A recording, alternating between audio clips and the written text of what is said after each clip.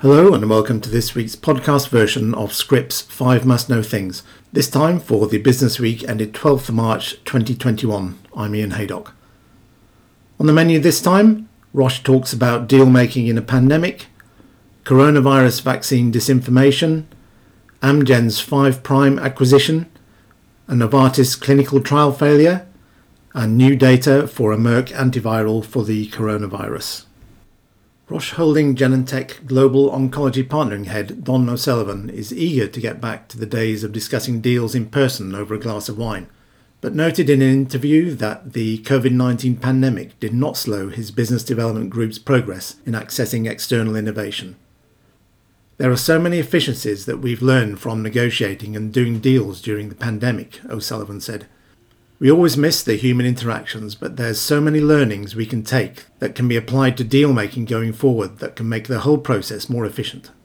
Roche's deal for co-development and commercialization of Blueprint Medicines rearranged during transfection inhibitor pralsetinib in July, which was valued at $775 million up front, began with a conversation between O'Sullivan and Blueprint's Chief Operating Officer Kate Haviland, a former colleague, at a wine bar before the world went into lockdown. The drug, branded Gavreto in the US, was approved in September for adults with metastatic RET fusion-positive non-small cell lung cancer.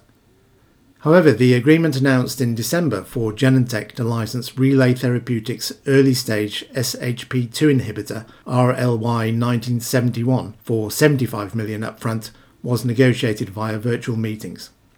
Scrip's Mandy Jackson spoke with O'Sullivan alongside Shiva Malik, Executive Director of Discovery Oncology within Genentech Research and Early Development, about Roche Genentech's priorities in oncology partnering deals. Part of my role is working really closely with the partnering group, Malik said. External innovation is a key part of how we're bringing transformative medicines to patients. O'Sullivan noted that partnering is really a cornerstone of our R&D strategy in oncology alongside our broad internal pipeline. In fact, 40% of our sales are actually from in-licensed or partnered programs. If you go a level down into our pipeline across the board, 50% of our pipeline is either partnered or comes from licensing. State-backed propaganda campaigns, particularly from Russia, China and Iran, have sought to inject false or misleading narratives into the information ecosystem with the aim of undermining public confidence in Western-developed vaccines against COVID-19, according to new reports. But the best option for the biopharma industry is to stick to what it's been doing, Biotechnology Innovation Organization Chairman Jeremy Levin said. The only thing that biotechnology companies can do is adhere to the principles of transparency and publication and peer review, coupled with a commitment to science and excellence, he said in an interview with Scrip's Alaric de Arment. You've seen it in Pfizer, Moderna, AstraZeneca. There's complete transparency. He highlighted as an example the agreement that Pfizer made with Israel for the company to sell the vaccine to authorities there and in return get full data about how the vaccine is working in the general population, which the two will then publish together. Brett Schaefer, Media and Digital Disinformation Fellow at the Alliance for Securing Democracy, an initiative of the German Marshall Fund of the US, suggested that having drug makers more actively lead the charge against disinformation could backfire. If people are sceptical of vaccines because they think Big Pharma, the government, or some combination thereof has nefarious intentions, then it's clearly problematic to have those people pushing back against false information, Schaefer told Scrip. Because disinformation has been such a constant throughout the coronavirus pandemic, there actually have been several efforts to get the medical community, the tech platforms, disinformation researchers, and government officials to coordinate their efforts, he added. So in some ways, we are better prepared for this challenge now because we've collectively had a year to prepare for the coming storm.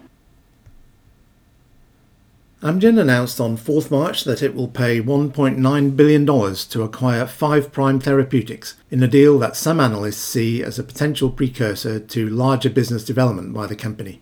Amgen's purchase was motivated by the strength of 5''s Phase 3 ready, first-in-class FGFR2b targeting antibody, bemarituzumab, in the treatment of HER-negative gastric cancer. Joe Haas writes that the acquisition gives Amgen a much-needed addition to its late-stage R&D pipeline, and the company said it sees potential for bemarituzumab to offer growth opportunities beyond gastric cancer in breast, lung and ovarian cancers. Amgen will pay $38 per share, a nearly 79% premium over 5'Prime's $21.26 share price at the close of trading on 3rd March, in a tender offer that it hopes will close during the second quarter. The acquisition brings a potentially lucrative near-market cancer therapy to Amgen at a time when the big biotech needs additional new growth drivers. Its commercial portfolio faces mid-decade patent expirations, and its late-stage pipeline offers little beyond KRAS G12C inhibitor sotorasib, which is under US FDA approval review in second-line or later NSCLC, and the TSLP inhibitor tezepelumab. US and EU regulatory filings for which in severe asthma are expected during the first half of 2021. Amgen Chief Financial Officer Peter Griffith told the 4th March investor call that the deal advances our strategic imperative to grow our business internationally, and in Asia Pacific in particular, where gastric cancer is highly prevalent and where we previously stated we expect to generate roughly 25% of our revenue growth over the next 10 years. Having failed to add a cardiovascular indication for canakinumab, Novartis' hopes of progressing the anti-inflammatory agent in oncology have been hit by another failure, this time in a late-stage trial for non-small cell lung cancer. Kevin Grogan writes that the Swiss major has revealed that canakinumab in combination with the chemotherapy agent docetaxel did not meet the primary endpoint in the Phase 3 CANOPY-2 study of overall survival in patients with advanced or metastatic NSCLC. The study of the interleukin-1 beta inhibitor was conducted in 237 patients whose disease progressed while on or after previous platinum-based chemotherapy and PD-1 or PD-L1 inhibitor immunotherapy. John Tsai, head of Global Drug Development and Chief Medical Officer at Novartis, said that while the results from the CANOPY-2 trial are not what we hoped for, they do provide valuable insights into interleukin-1 beta inhibition, and that ongoing Phase 3 combination studies in NSCLC will continue, evaluating canakinumab in earlier treatment settings. CANOPY-2 is expected to report final results before the end of the year, and other studies in the adjuvant and neoadjuvant settings are underway. Canakinumab was first approved in the US back in 2009 as Ilaris, and it's received a host of approvals for several rare diseases since then. Merck & Co. has released top-line data from a trial of its oral COVID-19 antiviral therapy, Molnupiravir, which it hopes could become a COVID pill to allow at-home treatment and help people recover faster from the infection. Data from only a secondary endpoint result have been released, but showed that after 5 days of treatment, none of the 47 patients receiving the drug still had traces of infectious virus, whereas 24% receiving placebo still tested positive. Andrew McConaughey reports that the capsule therapy is taken every 12 hours for 5 days, giving it a similar user-friendly profile to Roche's Tamiflu for influenza. The preliminary data for Molnupiravir sustain hope that a therapy can be developed to be administered at home and help patients recover faster. The multi-center US Phase 2A study enrolled 202 non-hospitalized adults who had signs or symptoms of COVID-19 within 7 days and confirmed active SARS-CoV-2 infection, and its primary efficacy objective is reduction in time to viral negativity as measured by reverse transcriptase PCR analysis of nasopharyngeal swabs. So far, Merck and its partner Ridgeback Biotherapeutics have reported findings on only one secondary objective, a reduction in days to a negative test for SARS-CoV-2 from nasopharyngeal swabs as determined by another test, isolation in vivo cell line culture.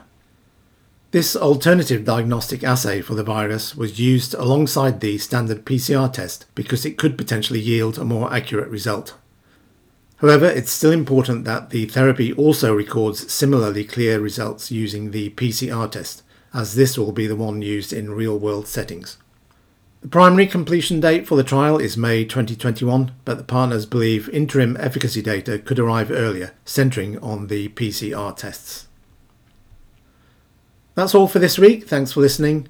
All these articles in full are linked in the article accompanying this podcast on our site, where you will find much more insightful content from our global team. Also, a reminder that these and all our podcasts are now available on Spotify under the Informa Pharma Intelligence channel. Bye for now.